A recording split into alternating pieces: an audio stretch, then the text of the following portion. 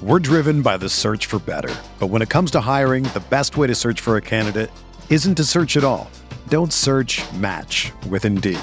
Indeed is your matching and hiring platform with over 350 million global monthly visitors, according to Indeed data, and a matching engine that helps you find quality candidates fast.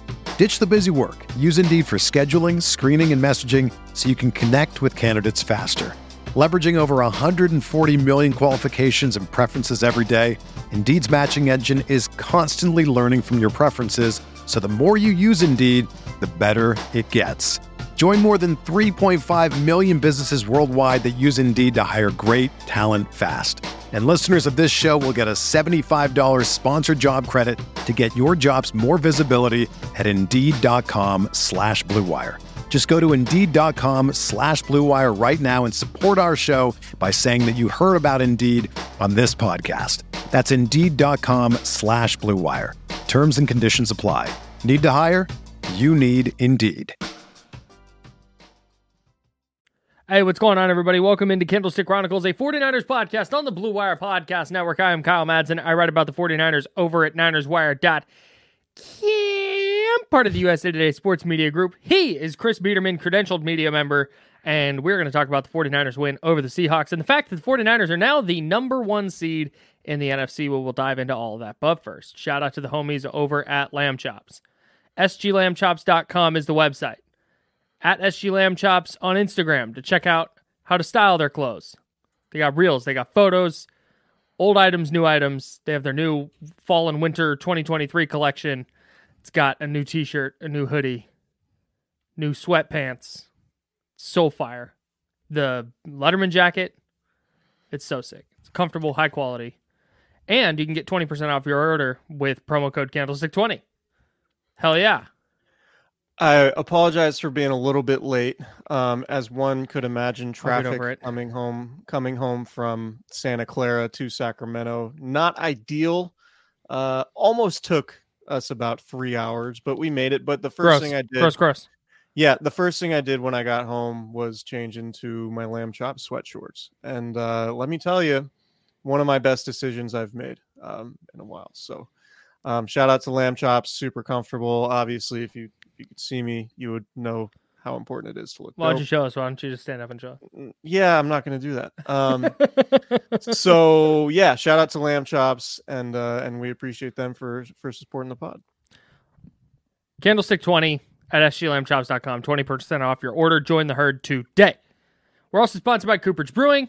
You know, I was cooperagebrewing.com. That's a website. I was pulling out of my driveway today. Went and watched football with my grandma today. And I was pulling out of my driveway, and as I'm doing so, this guy is getting out of his car, decked out in Niner gear, head to toe. Red Deion Sanders jersey on, Niner hat, the whole shebang. And I said, you know what? I was like, hey, bro, don't know this guy. Hey, bro, you like beer? And he goes, yeah, I like beer. I was like, I got you, dog. Ran in, got him a 4-pack of the Candy Cron.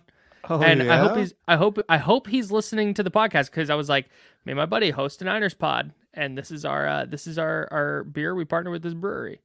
And he was like, all right, I'll check it out. So I hope he didn't lie to me, and I hope he's checking it out. Shout out. Enjoy this beer and subscribe, rate, and review. If you don't do those things, bring the beer back. One idea that we've had, and I don't know if this is appropriate to say on the pod or not, but great, why not? Maybe next year, like we're live. for next football season, we get a QR code for the pod to stick on the beer can. That'd be tight. So people That'd know. be tight. We'll work on that. We'll you can order a case of beer. You can order a case of beer at cooperagebrewing.com. It doesn't even have to be Candlestick Chronicles Hazy IPA, though we definitely recommend that one. You can get a mix and match case. Maybe you want an oatmeal stout, which sounds incredible right about now. I don't have any. I should probably get some. Maybe you want a pale ale. Maybe you want pills. Maybe you want a sparkling seltzer. Whatever you want, they've got it for you at cooperagebrewing.com. If you order online and you're 21 and up and in the state of California, they will ship it right to your front door. I've been saying it, but still drinking the Moment of Truth. It's a really, really good West Coast IPA brewed with Simcoe and Mosaic. It's at 6.7%. Of course, you must be of age in California to be able to have the beer shipped directly to you. But as you always say, there's no better way to acquire beer than to just have a case of delicious beer show up to your front door. I've acquired beer a lot of ways, and that's a single way, single best one. Top of the list. It's not even close. The second best way is to, when you're not 21 and you find someone outside of 7-Eleven to buy it for you. We do not endorse illegal activity on this podcast. That's why it is second best. Hypothetical. That's why it is second best. So do we, Lori. So do we. All right, let's get to the pod. Blue Wire. Hey, this is George Kittle, and you're listening to Candlestick Chronicles. Kittle in Denver territory. Kittle is gonna go! Touchdown! Bosa's got him, and a sack him back inside the 30-yard line. Nick Bosa drops. Aaron Rodgers for a 13-yard loss. Quick pass caught by Kittle. He dives, and he's in. Touchdown, 49ers. Like, I take forever to talk, like I'm waiting for the intro to play. No, the 49ers beat the Seahawks 28-16. They are now the number 1 seed in the NFC after the Cowboys beat the Eagles 33-13. That puts the 49ers, Cowboys, and Eagles in a 3-way tie for first at the top of the NFC because the 49ers beat both of those teams head-to-head. They hold the head-to-head tiebreaker, and that's where things stand as of 8:45 p.m. on December 10th. 49ers back in the top spot. And the Detroit Lions lost in Chicago today to fall to 9-4. Mm-hmm. So really, between the Niners winning, the Cowboys winning, and the Lions losing, from a standing standpoint, it couldn't have been a better day for the 49ers. Yeah, the Vikings could have lost, which would have just clinched the Niners a playoff spot. But that's if the Niners win next week, they also clinch. So that was a kind of clerical thing. And the Giants could still upset the Packers at MetLife Stadium on Monday and clinch the Niners a playoff spot this week. How about in 2 weeks, the Eagles have gone from the 1 seed to the 5 seed? Tough. You really hate to see it. You know, especially to such a lovely fan base, understanding, welcoming. Yeah, no, just really, really good, kind, friendly folks. Yeah. That if you're nice to them, they'll be nice to you and only throw AAA batteries at your head. It's just a good group. And feel great for Cowboys fans too. Another good group. Okay, we're not going to bash other teams' fans. It's just like, and the Niners beat the Seahawks. Speaking of good groups of fans, yeah, there are literally dozens of them. We're not we're not doing that. But so the Niners have won 5 straight, and one thing that we talked about when the Niners beat the Cowboys October 8th, that was their 5th straight win. Mm-hmm. And we talked about them at that point as the best team in the NFL, might be historically good, like as good as the 1994 team. They lost, and then they went on to lose 3 straight games, which made that take feel pretty dumb in the moment. But then in the 5 weeks since that losing streak, the 49ers have won all 5 of their games. Just about all of them have been blowouts or felt they've all been by double digits, actually, now that I look. Mm-hmm. And so they handled the Jaguars by 31. They beat the Bucks by 13. They beat the Seahawks by 28. They beat the Eagles by 23. 23, thank you. And then they beat the Seahawks today by 12. So I just, this feels like, and, knock on wood, don't want to jinx anything. This feels like the 49ers Super Bowl to lose at this point. Like with the Chiefs losing again, with so many teams in the AFC sort of being question marks, and with the Niners now taking control of the NFC and it looking like, that 3-game losing streak does feel a little bit more fluky as time goes on. And obviously injuries played a big role in that. And Deebo Samuel's absence from 2 of those games in particular feels really big, right? So it just feels like the cream is rising to the top. And at this point, The 49ers are the cream. Yeah, it definitely feels like you're starting to see that there's maybe 4 teams that can win the Super Bowl this year. maybe 5. And the 49ers are definitely one of them. And today was a really good example. The last 2 weeks, actually, I think have been really good examples of there's just not, and this isn't breaking news, but last week it was a ton of short throws to the boundaries, yards after the catch, etc., etc. This week it was just explosive play after explosive play. It was downfield throw from Brock Purdy. It was a catch and run on a short throw. It was Christian McCaffrey getting behind Trent Williams and going 72 yards on the first play of the game. Christian McCaffrey, Brandon Ayuk, Deebo Samuel, and George Kittle all had plays of 40 yards or more. McCaffrey had 4 explosive plays. Deebo Samuel had 3, Brandon Ayuk had 3, and George Kittle had 1. Like, that's 11 explosive plays out of 4 dudes is remarkable. And there's just not a way. You saw Purdy, for me anyway, you saw him struggle early in the game a little bit, where it didn't look like he quite had a grip on what Seattle was doing. He had a couple of near interceptions. He had the play early in the game where he like pump faked and then took a sack. It was just not a good start, but it reminded me of the Giants game a little bit, where he comes out a little bit shaky because the Giants were just blitzing every snap. There were 5, 6, 7 guys rushing the passer. And eventually Purdy and Shanahan and everybody figured it out. And I thought you saw that again. Well, I think you saw it against the Eagles, and I think you saw it again today, where he struggles a little bit coming out of the gate, but then they figure something out. And I think what they figured out today was there were openings over the top because Seattle was driving down so hard on those in-breaking throws, and Purdy's going to take advantage of that. Like, you can't just handcuff the Niners offense by taking away between the hashes within 10 yards of the line of scrimmage anymore. It's just not going to fly. So I'm looking at the game book, and in the game book, there's a section at the end. It's the 10 longest plays for each team.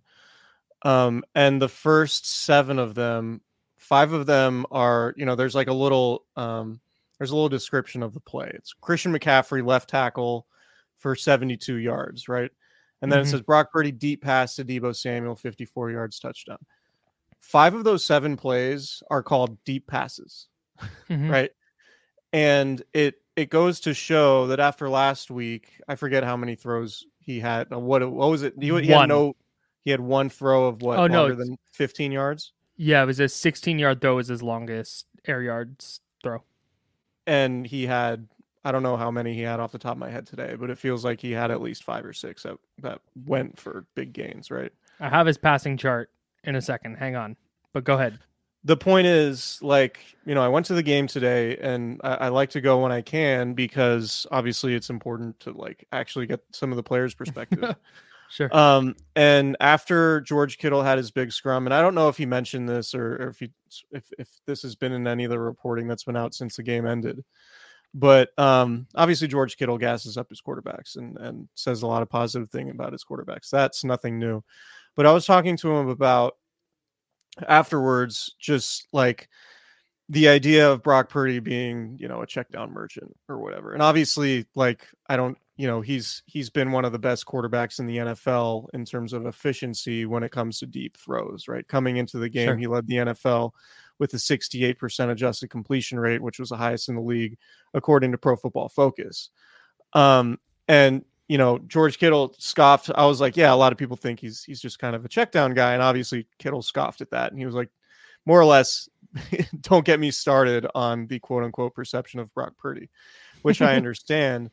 And then, I was asking him a little bit like, is this something because every single throw, it seemed like, or all the completions, the deep completions, particularly today against Seattle, he's hitting the guys completely in stride. Like, they are falling in a way where these guys do not have to break stride, and it allows them to get the yards after the catch, right? And obviously that's super important because even Jimmy Garoppolo, and again, we're not just trying to shit on Jimmy Garoppolo, but when there were deep passes, it was like, all right, the receiver would have to turn around and stop or slow down and catch him and get tackled or just like leap to fall to the ground. Right. And he wasn't a good deep passer. He wasn't a good deep passer. So what that's you get with Brock Purdy, facts. One of the big differences with Brock Purdy is on those deep passes, he's hitting those receivers in target or in stride so they can score touchdowns. And so I asked Kittle, I was like, is that like a chemistry thing? Is that something you guys like work on? Is it all timing? And he's like, no, it's just kind of like natural for him. It's just like a natural quarterback, depth perception, the way you throw, the way you play, like that. He's just been a natural at that since he really, came to the NFL. And obviously Kyle Shanahan tapped into that. You remember in that Bucs game, his first ever start, the end of the first half, he's hucking it deep to Brandon Ayuk instead of playing it conservatively, which Kyle Shanahan so often did before halftime, right? And one thing, the most interesting thing Kittle said to me was, he was like, look, defenses are so scared of the 49ers beating them over the top with deep plays that they typically try to take away the deep throws, which leads to Brock Purdy checking down as often as he does. And so, which is hilarious given the perception that Brock Purdy's just this check down merchant. It's like, no, teams are scared of Brock Purdy throwing deep. Opposing teams are scared about Brock Purdy throwing deep. So they overcompensate and play deep to allow plays underneath. And that's why people think Brock Purdy is a check down merchant. Right? It's like the NFL teams, the teams who are scheming up against Brock Purdy are like, no, we cannot get beat deep by this guy. He's way too good at it. But yet there's still this national perception that Purdy is not this dude who can effectively throw deep. And today was a game that signified he absolutely can't. And I know the Seahawks defense has been great, but it seemed like every big play was a deep Purdy throw, aside from Christian McCaffrey running for 72 yards on the first snap. The whole check down merchant thing is fake as fuck, because no, it is. It's horseshit, dude. People don't watch nearly as much, I'm going to say football here, but sports, as they think they do. They just don't. And so a lot of people probably don't watch much 49er football. And then they watched the Eagles game last week where, it was a lot of underneath stuff. There was not a ton of deep stuff because the Eagles didn't want him to throw it. So he took the underneath stuff. And people go, oh, wow, look, it's all yak. See, that's all he does. And that's their perception. They watch one 49er game. They go, I watch 49ers all the time. Brock Purdy just throws it short. It's just in my eyes. Don't give me your numbers. I trust my eyeballs. And that's where they get their perception from. Because anybody who watches film, except for Steven Ruiz, everybody else, though, literally, anybody who watches, Kurt Warner, Dan Orlovsky, JT O'Sullivan, friend of the show, pick up Greg Cosell, pick a person. And Mike Lombardi, sure, that's a guy. David Lombardi, it's another guy. We know how David Lombardi feels. Dude, big fan. So they will tell you how good this guy is at playing football. And I think you saw more of it today. It's not only the fact that he's willing to throw it downfield. He's doing it, like I think I mentioned this the other day, he's doing it about as often in terms of rate, because his counting stats on attempts just aren't going to be as high because the Niners are blowing teams out and running the ball a lot. They have the fewest. They came into Sunday with the fewest pass attempts in the league. Right. So they're just they play from ahead. They're a running team, but they do take deep shots. Right. His deep pass rate was tied with Josh Allen and ahead of Trevor Lawrence and Justin Herbert. Guys perceived with cannons, so they must throw it down the field all the time. And it's just not. That's not right. It's not accurate. So I think today was a really good juxtaposition of, okay, there was last week where it was a lot of checkdowns. It was relying on a lot of yak. And then it was this week where it's 40-plus yards in the air to Brandon Ayuk, and it's 40-plus yards in the air to Deebo Samuel, and there's yak for sure. There's yards after the catch, but that was not a checkdown merchant performance. Absolutely. He was really good. Yeah, man. I think that's the thing that I will take out of today was just no, this was just a game where Brock was really pushing it deep, and the 368 yards are a season high, career high. Good point. I mean, it's technically his first season, so it's the same thing. yeah. But no, I mean that and another thing too about today, how often have we mentioned the fact that when one of their pass catchers goes off, it feels like generally just one of them do. Right? Mm-hmm. It's like Debo will have 120 yards or Ayuk will have 120 yards on any given week, but it feels like it never happens at the same time. Today, you got 7 catches, 149 yards for Debo. One of them coming on a pop pass, which is a running play. It's fine. It doesn't matter. And Brandon Ayuk had 6 catches for 126 yards. And George Kittle had 3 catches for 76. Like, the Niners are also, they obviously have a lot of good players, but you don't often see balanced performances like this, right? Like, you have one guy really jumping off from the stat sheet in terms of production. Today it was all 3. Not to mention Christian McCaffrey had 145 yards rushing, and didn't get in the end zone. Just a super disappointing performance from CMC. But it's like, why do they pay him? What's even the point? No, but it like today when you have. Like none of these dudes are decoys right now, right? Like sometimes it feels like, okay, Debo's kind of a decoy, or CMC is pulling linebackers this direction and it allows like other things to happen for other guys. It's like, nope, you're going to get 145 from the running back, 149 from one of the receivers, 126 from the other receiver, and then 76 from your all-pro tight end. This is wild. So, typically when a guy has 145 yards, it'll be 25 carries, something like that. Or if a player has a 72-yard run in a game and then you subtract that from his rushing total, it's kind of like a meh game. Right. McCaffrey, if you take away his 72-yard carry, still averaged 4.9 per carry on 15 attempts. That's insane. He's a Hall of Famer, dude. He's unreal. Unbelievable. If he stays healthy on this pace and like has another couple seasons like this, he's a Hall of Famer. Particularly if the Niners win the Super Bowl. Yes. I tweeted this during the game.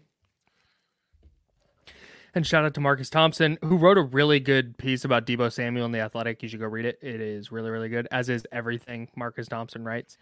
But Brandon Ayuk set a new career high in receiving yards with 1,020. No, he's more than that now.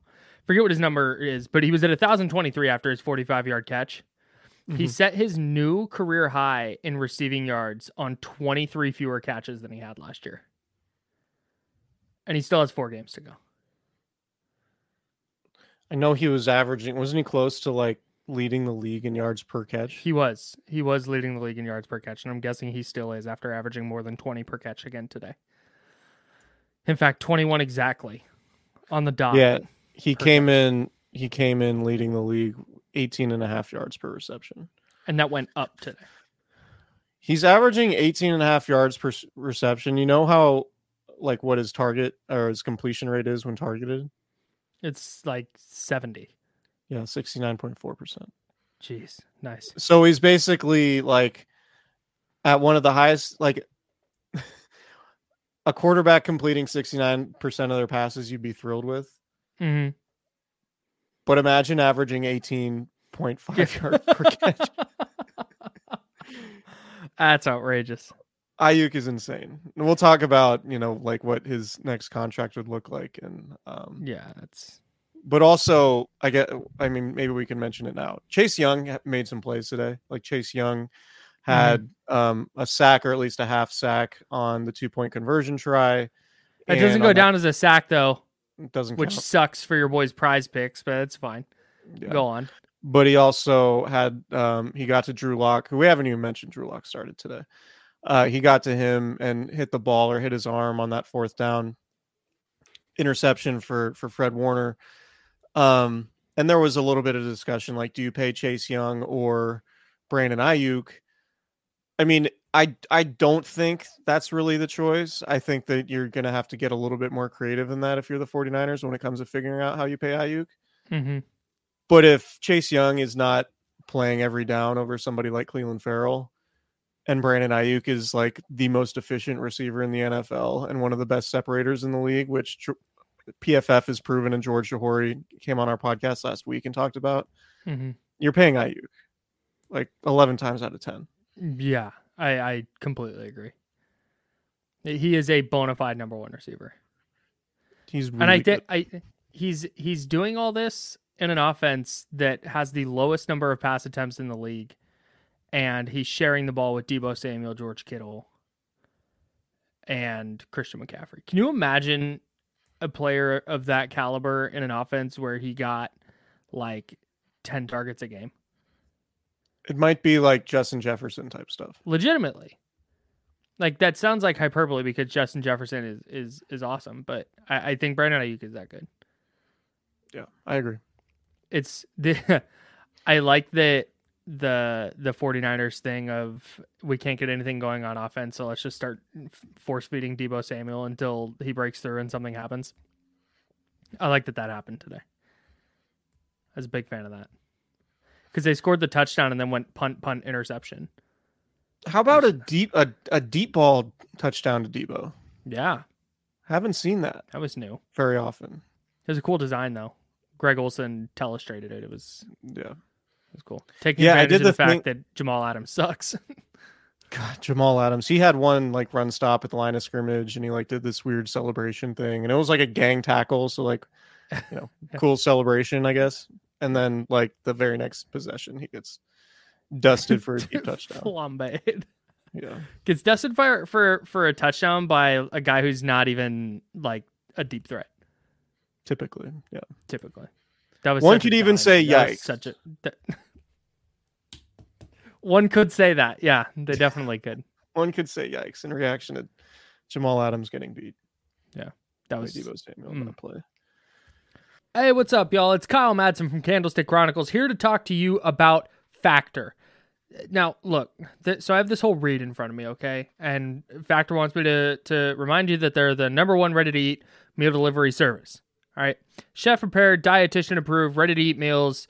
You poke holes in the top, you throw it in the microwave, 2 minutes, you got yourself lunch, you got yourself dinner.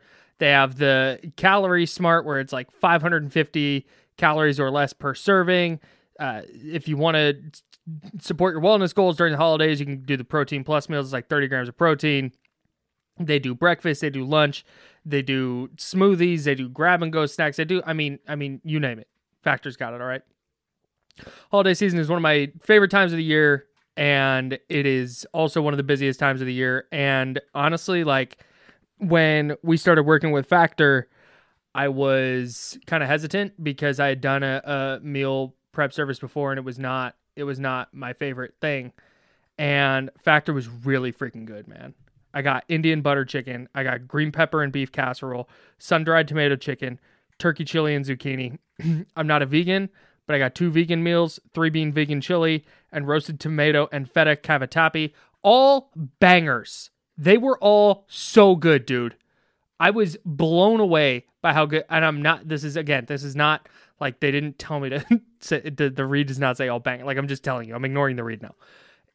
I was blown away by how good Factor is. I ordered more right away. I was like, I need this. It's super easy because during the holidays, I'm out shopping. I'm out running errands. I got this holiday party to go to. I got that friend's party to go to. I got this thing to pick up.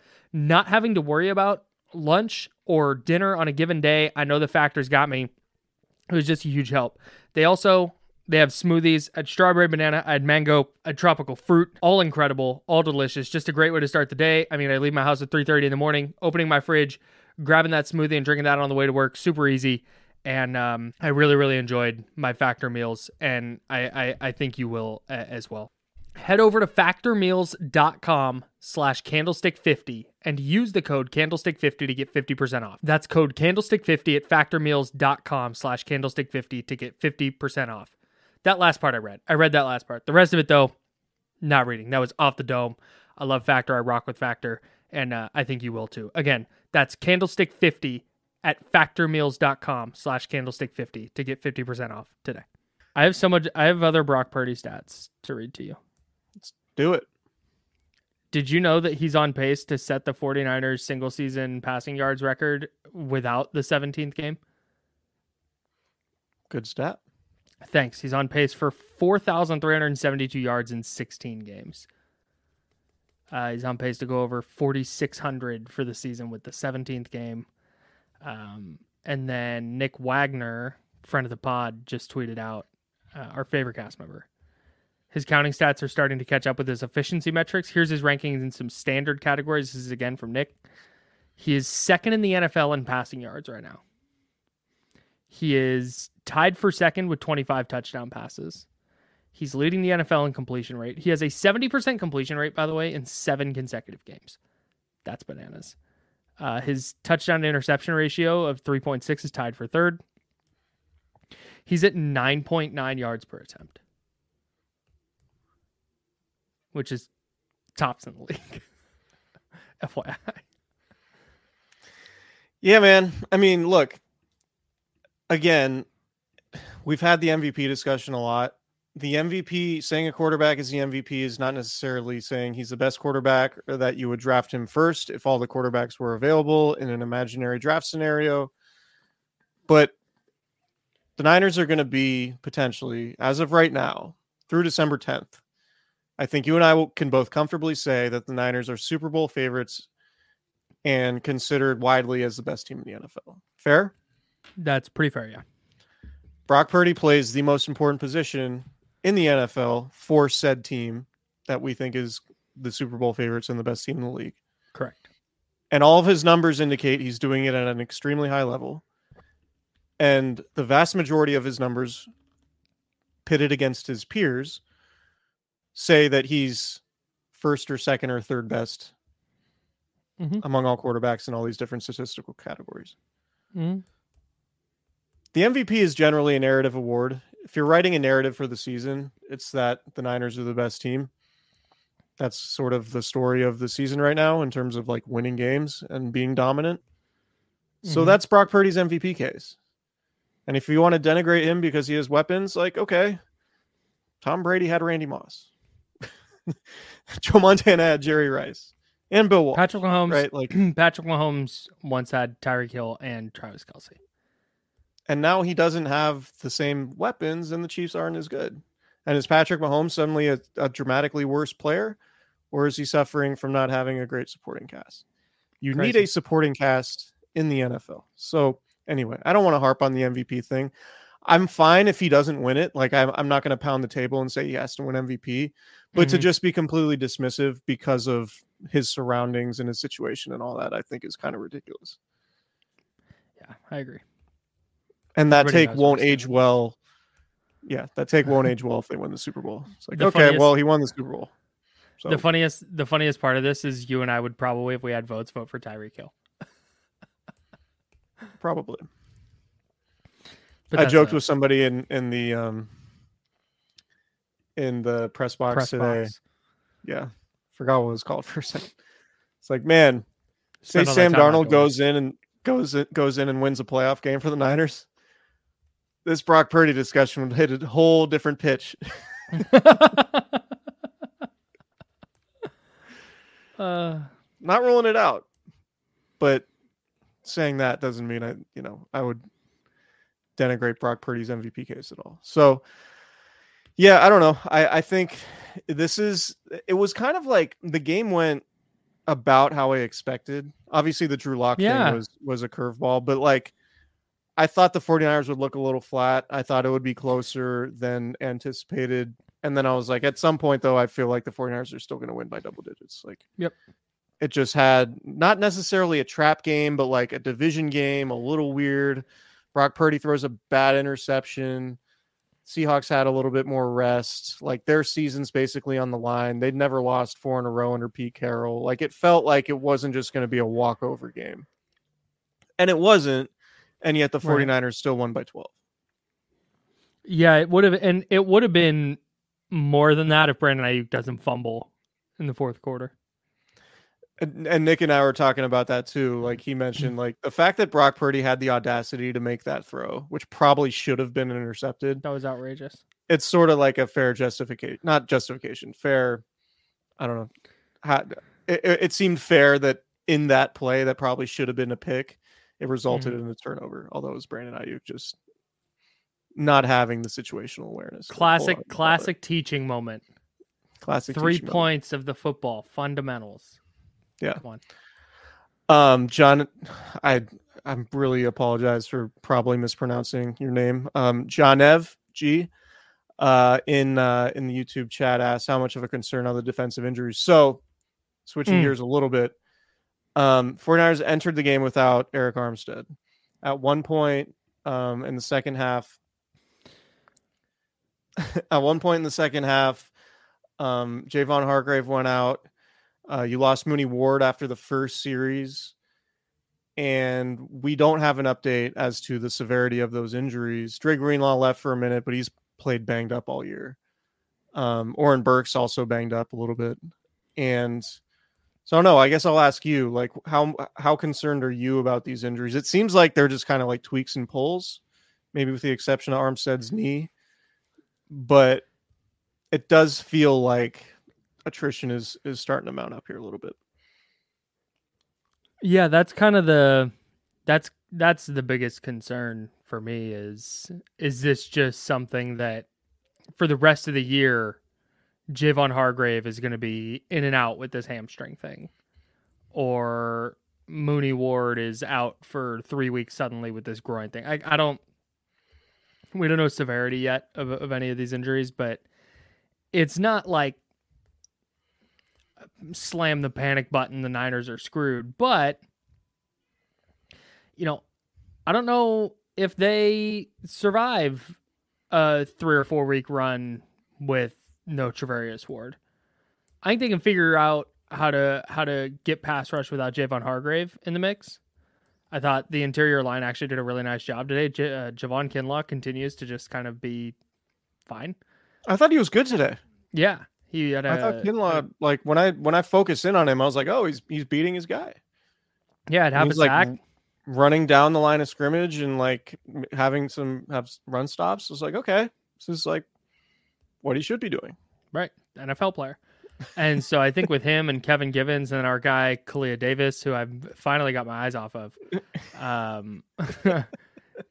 they'll be fine there. But yeah, man, with how banged up their secondary already is, like they finally figured it out with Ward and Lenore and Ambry Thomas. Like that trio can play. Well, now it's Lenore and Thomas on the outside and Isaiah Oliver on the inside. Like that's okay. Don't know how good that secondary is. And now, do they run into that same problem where, hey, their secondary is not good enough, their pass rush isn't getting home, and all of a sudden the defense looks like it did in weeks 6 through 8? Certainly a concern. Yeah. That's the big one for me.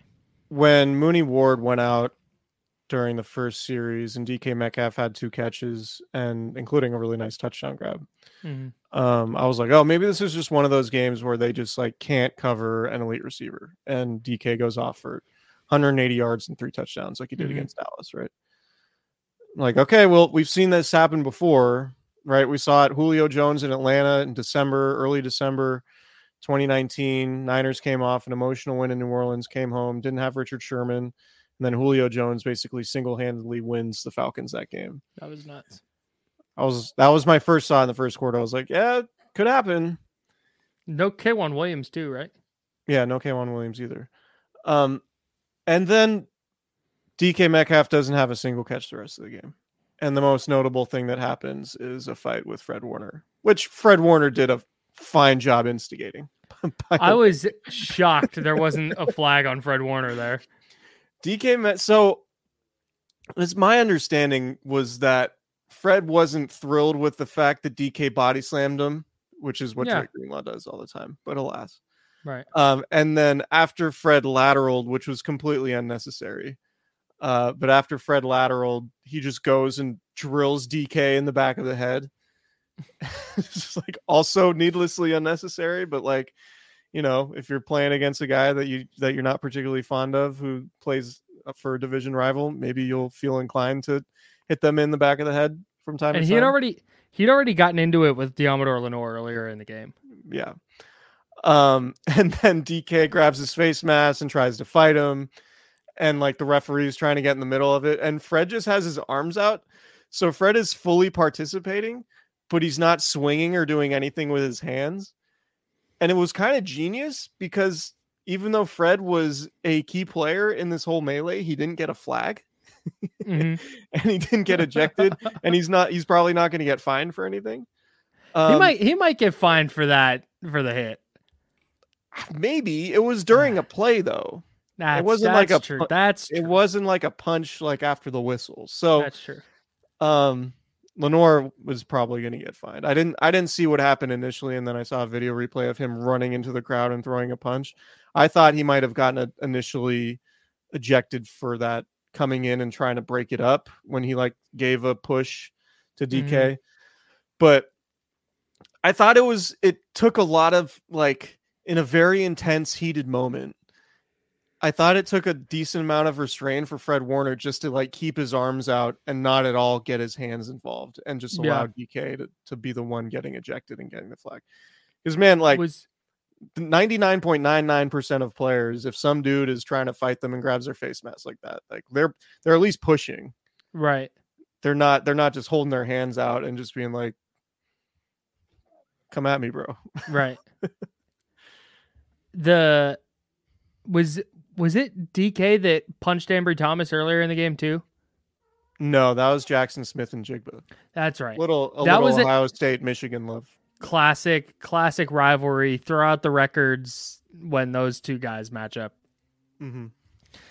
That was one of the funniest personal fouls I've ever seen, because Smith and Jigba and Ambry Thomas were like face mask to face mask, and Smith and Jigba's got his hand on Thomas's face mask.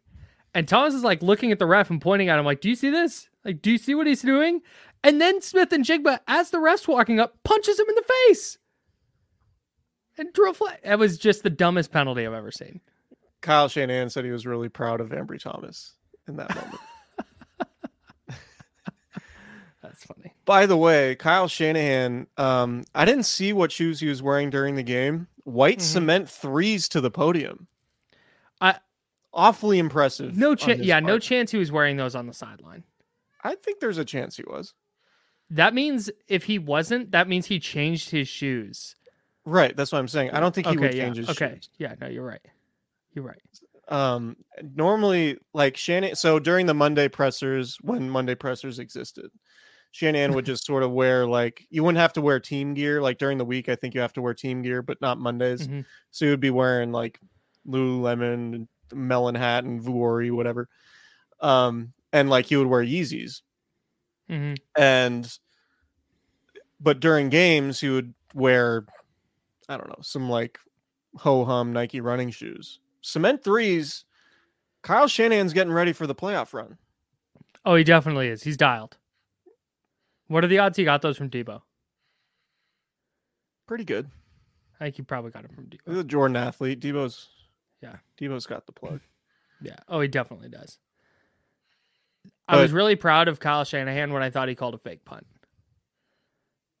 It turns out he didn't. That was just pure football instinct by Mitch Wishnowsky, which makes it even better for me. So, like, Mitch is having a hell of a year. Like, I don't think there's any podcast that is a bigger collective support group for Mitch Wishnowsky than this one. Shout out to Santa Barbara City Vaqueros. I would like to try and get him on the pod via Tabor Pepper. We might be able to, maybe in the off season. Okay. Mitch doesn't have he doesn't have a ton to say, but he is he is a nice guy in my interactions with him. But so he hauls off on that run on the punt. It was not planned.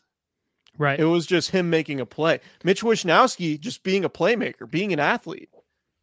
A high IQ player. And then Michigan alum Ronnie Bell falls over himself. That's how they teach it at that school, I guess. Didn't get the signals beforehand. Didn't know what to do. At first, I put out on Twitter. I was like, "That's such a bad play." Like 2 weeks in a row, because he fumbled a punt. It went out of bounds, but he still fumbled a punt. And then and everybody's like, "He slipped." I'm like, "No, he threw a low block. Like, get over it." And then they showed the replay, and he very clearly just falls down. It wasn't even like he started to dive, and that he just happened to fall the wrong direction. That was tough. That was It was pretty apparent that he didn't know, he was not expecting Mitch Wishnowsky to run. And then his reaction, he sort of just momentarily lost control of his body and slipped. And then it ended up being I think it was the right call. Right. I think it was just an unfortunate thing. It was the right flag. He didn't do it on purpose, but yeah, correct flag. But Ronnie Bell gets saved from being called an idiot. I don't know if I've ever seen a punter just make a play like that, though. That wasn't planned. Not like that. You'll see him pull the punt back and then try and just kick it. But I've never seen a punter just pull the ball down and then take off. And I think Shanahan, I don't know if this was a joke or not, but I think Shanahan said he was clocked at 20 miles an hour. I don't think that was a joke. I think the joke was at the top when he was like, "Yeah, I just read that, and so I called my first fake punt." Yeah, we'll find out more on Monday. If you're listening to this story might be out there in Shanahan's conference call with reporters. But as of Sunday night, this remains an unsolved mystery. But man, I think he actually did get clocked at 20. He was moving, dude. Yeah, I mean, Mitch can move. You remember that the preseason tackle he had in Denver when he was handling kickoffs? Yes. He was mollywopped somebody. Should Mitch Wishnowsky be the Niners fourth string running back? Why not? Who would you rather? Game on the line, 4th and 1. Who would you rather hand the ball to? Mitch Wishnowsky or Ty Davis Price? I know who Kyle Shanahan's picking. Jeremy McNichols. No. Hey, it's Chris and Kyle here with Prize Picks, the largest daily fantasy sports platform in North America.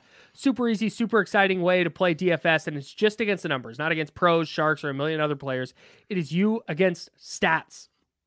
You pick more or less on 2 to 6 player stat projections, and then you watch the winnings roll in. Super easy. And now with basketball season here, you can pick combo projections across football and basketball from the Specials League. It's right there at the top on the app. Super easy to find. That's a league created specifically for combo projections that includes 2 or more players from different sports or leagues. So for example, you get LeBron James and Travis Kelce at a 10.5 point combo a 10.5 combo of 3-pointers made and receptions. So Travis Kelce gets 7 receptions. LeBron hits 4 3-pointers. That entry is a big winner for you.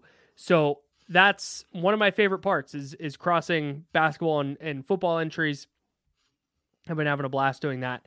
One of the things I love about Prize Picks though is that they offer Apple Pay for quick and easy deposit. So if your boy goes on a little cold streak, I'll be back in the saddle very quickly and very easily, let me tell you. So if you want to join us, go to Prize, and I'm telling you, I highly encourage it.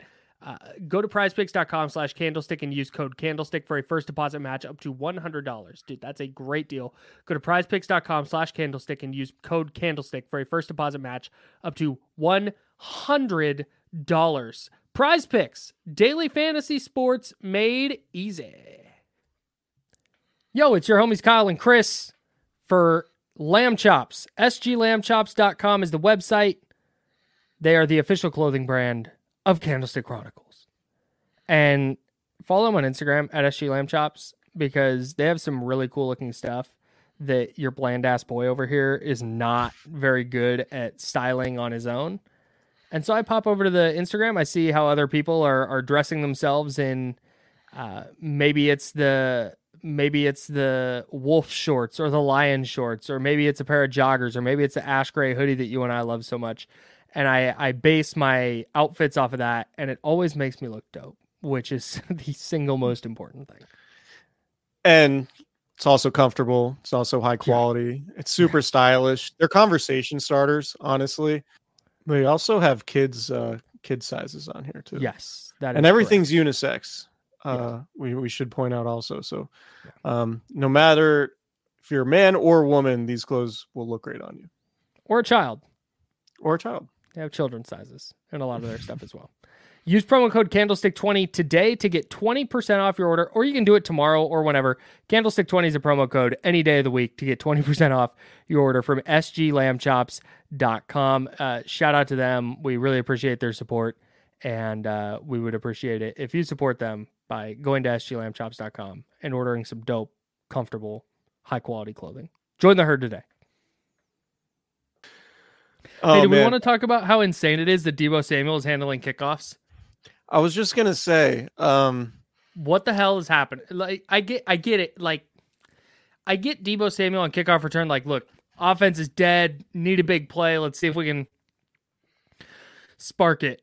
But there's no reason for him to bring it out of the end zone ever. Like, if you just want him to catch the ball, then have him fair catch it. You get it at 25, call it good. There's an element of like, oh, Deebo's being a leader, Deebo's being a captain, he's taking it on himself to help us out with Ray McLeod down. Like, I understand that.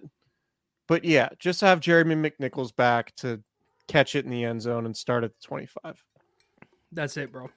It's making Deebo take more hits than he needs to take is an insane thing to do, especially when he's already missed 3 games ostensibly because of a shoulder injury.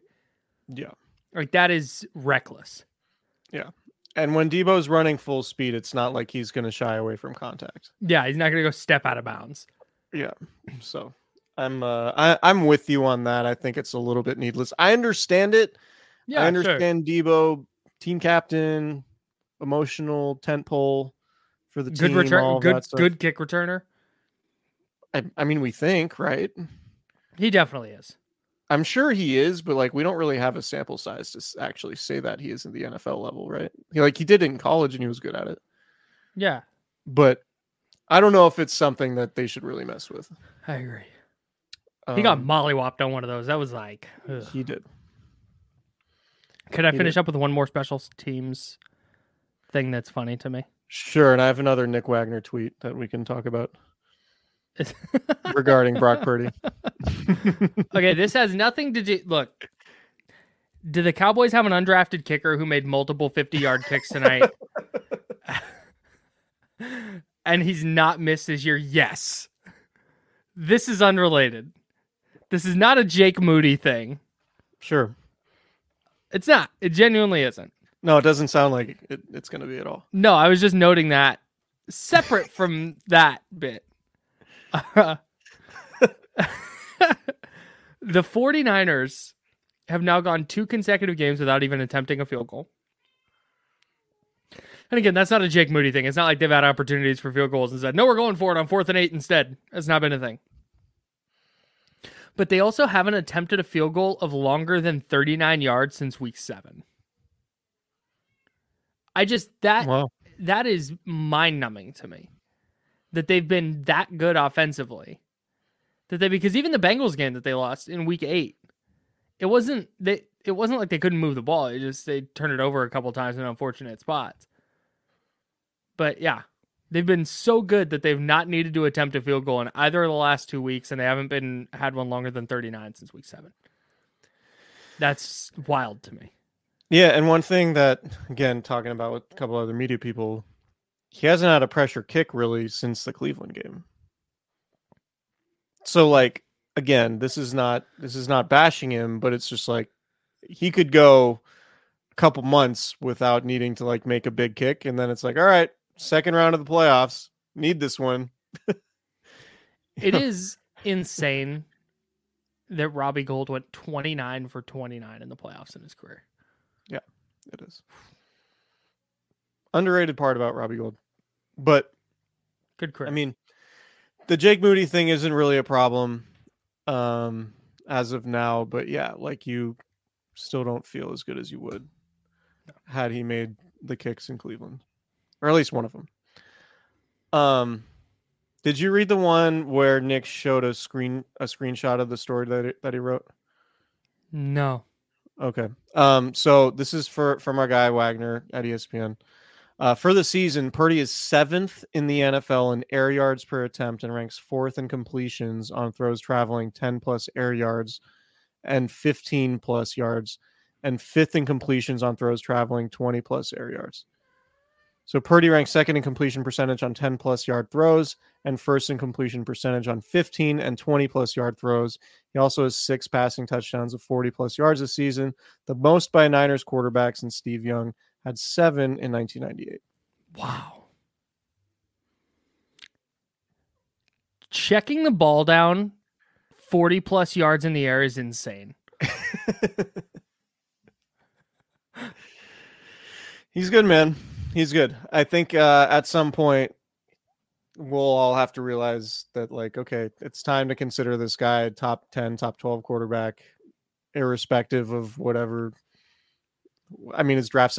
I do think ultimately people are so bought into, like, quote unquote scouting and their initial scouting takes, and they just can't accept the fact that a guy who is Mr. Irrelevant can actually be like one of the best quarterbacks in the league without being 6'4" and super athletic and having a rocket arm. Yep. But at some point, like, some of the best athletes, I know talking is hard. Some of the best athletes define convention, and that's what makes them special, right? So maybe Purdy just ends up being one of those dudes that defies convention. And as time goes on, we're like, yeah, he's really good at quarterback, and he did it without being 6'6" with a rocket arm. The 45-yard throw, the 45-yard throw to Brandon Ayuk was that was a really, really good play. Where he dances around in the pocket, he maneuvers in the pocket, nothing there. He escapes out to the left, keeps his eyes up, sets his feet, and then throws a dot down the sideline. Had he not gotten pressure early on in that play, I think he was going to hit Chris Conley for a 70-yard touchdown, or however long it would have been. Because Conley was streaking up the seam wide open. And then Purdy had to move to his left because of the pressure. And that's when he wound up and hit Ayuk. But there were, like, I'm Conley really was sad we were robbed of a 70-yard Chris Conley touchdown. That would have been a hilarious play. But that was my initial seat in the press. And again, I don't know what the read was, or if Conley was just a decoy to clear out space, because I think ultimately he did take two players with him to the deep middle, and then Ayuk got behind the second layer player. But yeah, Chris Conley felt like he played a lot of plays today. Yeah, must be great in practice. Really good practice player for sure. Unlike Danny Gray, apparently. He's not even practicing. It's true. Tough look. Nick Bosa had a good game. Good Bosa game, yep. Defensive line's good. Defensive line is good. Yeah, we'll see about Hargrave. I wouldn't did be think shocked Kinlaw had a if good game. I wouldn't be shocked if a bunch of dudes sit this week. Yeah, maybe. Like soft tissue, not going to push it. There's a lot of urgency for the 1 seed, though. That's true. There's I don't know if urgency for the 1 seed. We can talk about this more in the middle of the week, but I don't know how confident I am that the Eagles are going to go into Seattle and win. I agree with you. They looked bad tonight. I think the Eagles are regressing towards the mean in a harsh way right now. Yeah, they just it's really clear that Jalen Hurts isn't right. And when he's not, you take out that QB run element, and then when he's not able to create behind the line of scrimmage, it's just their offense is ugh. Hurts 18 of 27, 197 yards, no touchdowns, no picks. He had a fumble. Ran 5 times. Yeah, ran 5 times for 30 yards. Yeah, I thought Dallas was going to win. I didn't think it would be by 20 points. And no. I think the Eagles are one of the best teams in the NFC. I've never really thought – I thought they were better last year, and I thought last year they were definitely the best team in the NFC, at least until Brock Purdy got rolling and the 49ers got Christian McCaffrey. Mm-hmm. But I think the Eagles are pretty clearly a team that's probably closer to, 8-5 than 12-1. Watch them go into Seattle and win by 30 next week. I mean, maybe, and we'll see with Geno. Yeah, but yeah, I don't know. I thought Drew Lock was a little bit better than I was anticipating today. Yeah, I was kind of expecting it to be a disaster. Although he got away with what? The Deommodore Lenoir interception got called back for a Nick Bosa offsides. Yeah. And then there was another one. Charvarius Ward dropped one. Yeah. He's really close to like a 4-pick day. But like Tyler Lockett's still a pain in the ass for the Niners to cover. Metcalf had a couple of those moments. I'd be curious to do a deeper dive on why Metcalf only had 2 catches. Because it seemed like it probably should have been a problem. But maybe Lenoir's just really good. Lenoir had a good game, man. Maybe he had Lenoir should have been interception. He had a pass breakup on Metcalf. Lenoir had a good game. Yeah, sure did. So the Niners go to Arizona next week. I think it's like it probably should be a blowout, but it wouldn't surprise me if like turnover here, Kyler Murray pulls a wild play out of his ass there. Like we see them sort of looking ahead to the Ravens game and it ends up being close. Like Is this the real trap game? Yeah, I think it would be shocking if Arizona won, but it wouldn't shock me if the Niners were sluggish. Yeah. And it took a quarter. But at the same time, bro, like I don't know. You're in the 1 seed by the thinnest margin you can be the 1 seed by. If you're going into a game sluggish, like then you don't deserve the 1 seed, frankly.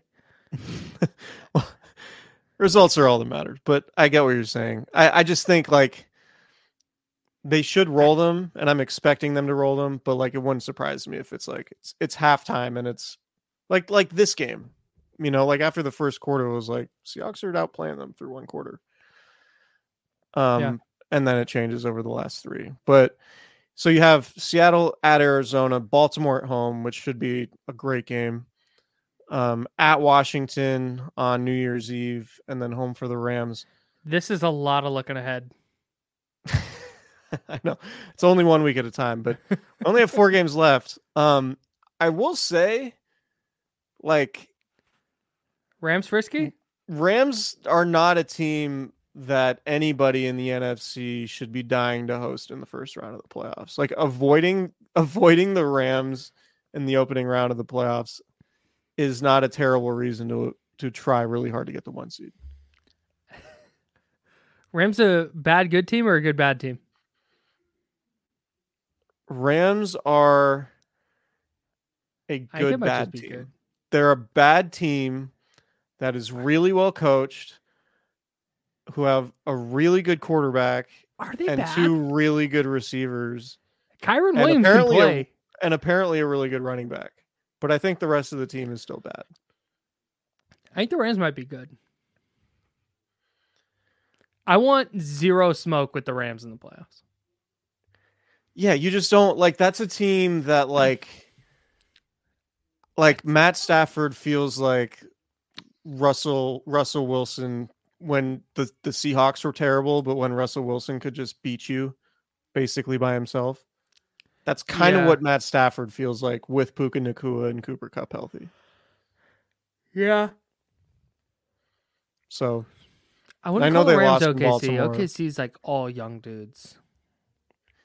Yeah, like who's a good comp for the Rams?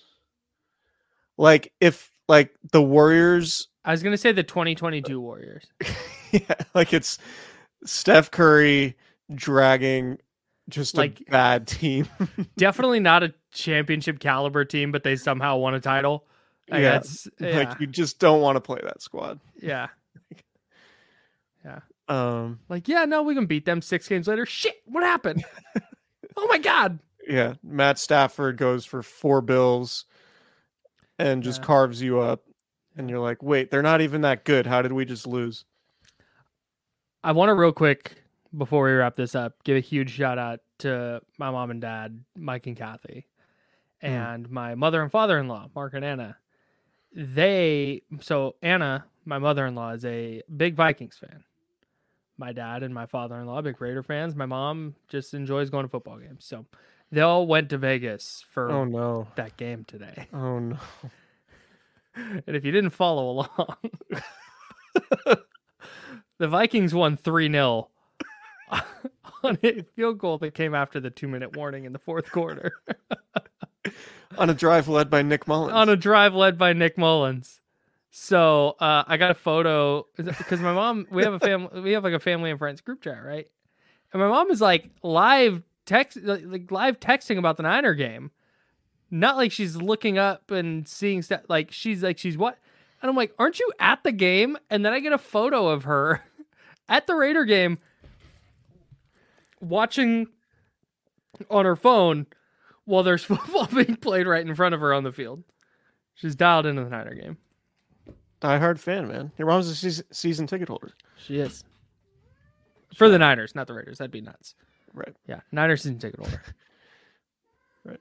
What'd they think of the stadium? TBD. Haven't talked to him much. Been busy all day. I've talked to you more than I talked to my parents. As one does. That's actually true like every week. On a football Sunday. Yeah. So. Yeah, I don't have anything else. Go back and watch the tape. Yeah. We'll hear about the injury updates from Kyle Shanahan early this week, and we will be back to talk more about the Niners being in the 1 seed, the game against Arizona, how the defense is going to have to react to set injuries potentially, and maybe we can keep trying to convince people that Brock Purdy should be taken seriously as an MVP candidate. Groundbreaking. There's a bunch of people in here right now. If you don't subscribe to the channel, please do so. Yep. Right down over yonder, hit that thumbs up button. Everybody who's in here, we would appreciate that as well. That helps us out a lot. And also hit that little notification bell. So when we go live, which we do a couple times a week and after every game, you will be notified so you can check it out. To everybody who subscribes to the podcast, thank you so much for doing that. Please rate and review. And if you're just listening to the podcast, also subscribe. We would appreciate that greatly. So, and if you want to watch this on Twitter, you can do that. We're streaming live on Twitter at CandleCron. It is our, or I guess X, formerly Twitter, it's at CandleCron. Not a ton of followers, but I promise you it's us. We don't have the blue check mark, but we are on there. No stick, no ickles. No stick, no ickles. By the way, Elon Musk still calls it Twitter. I'm calling it Twitter. Does he? Yes. Rory in the chat agrees. It's still Twitter. Shout out to Rory. Yeah, we'll talk to you guys later in the week. Niners won 5 in a row. Looking pretty good. Now they need to avoid losing 3 in a row. It's true. Can they do it? A disturbing pattern. Can they do it? We'll see. Goodbye, everyone.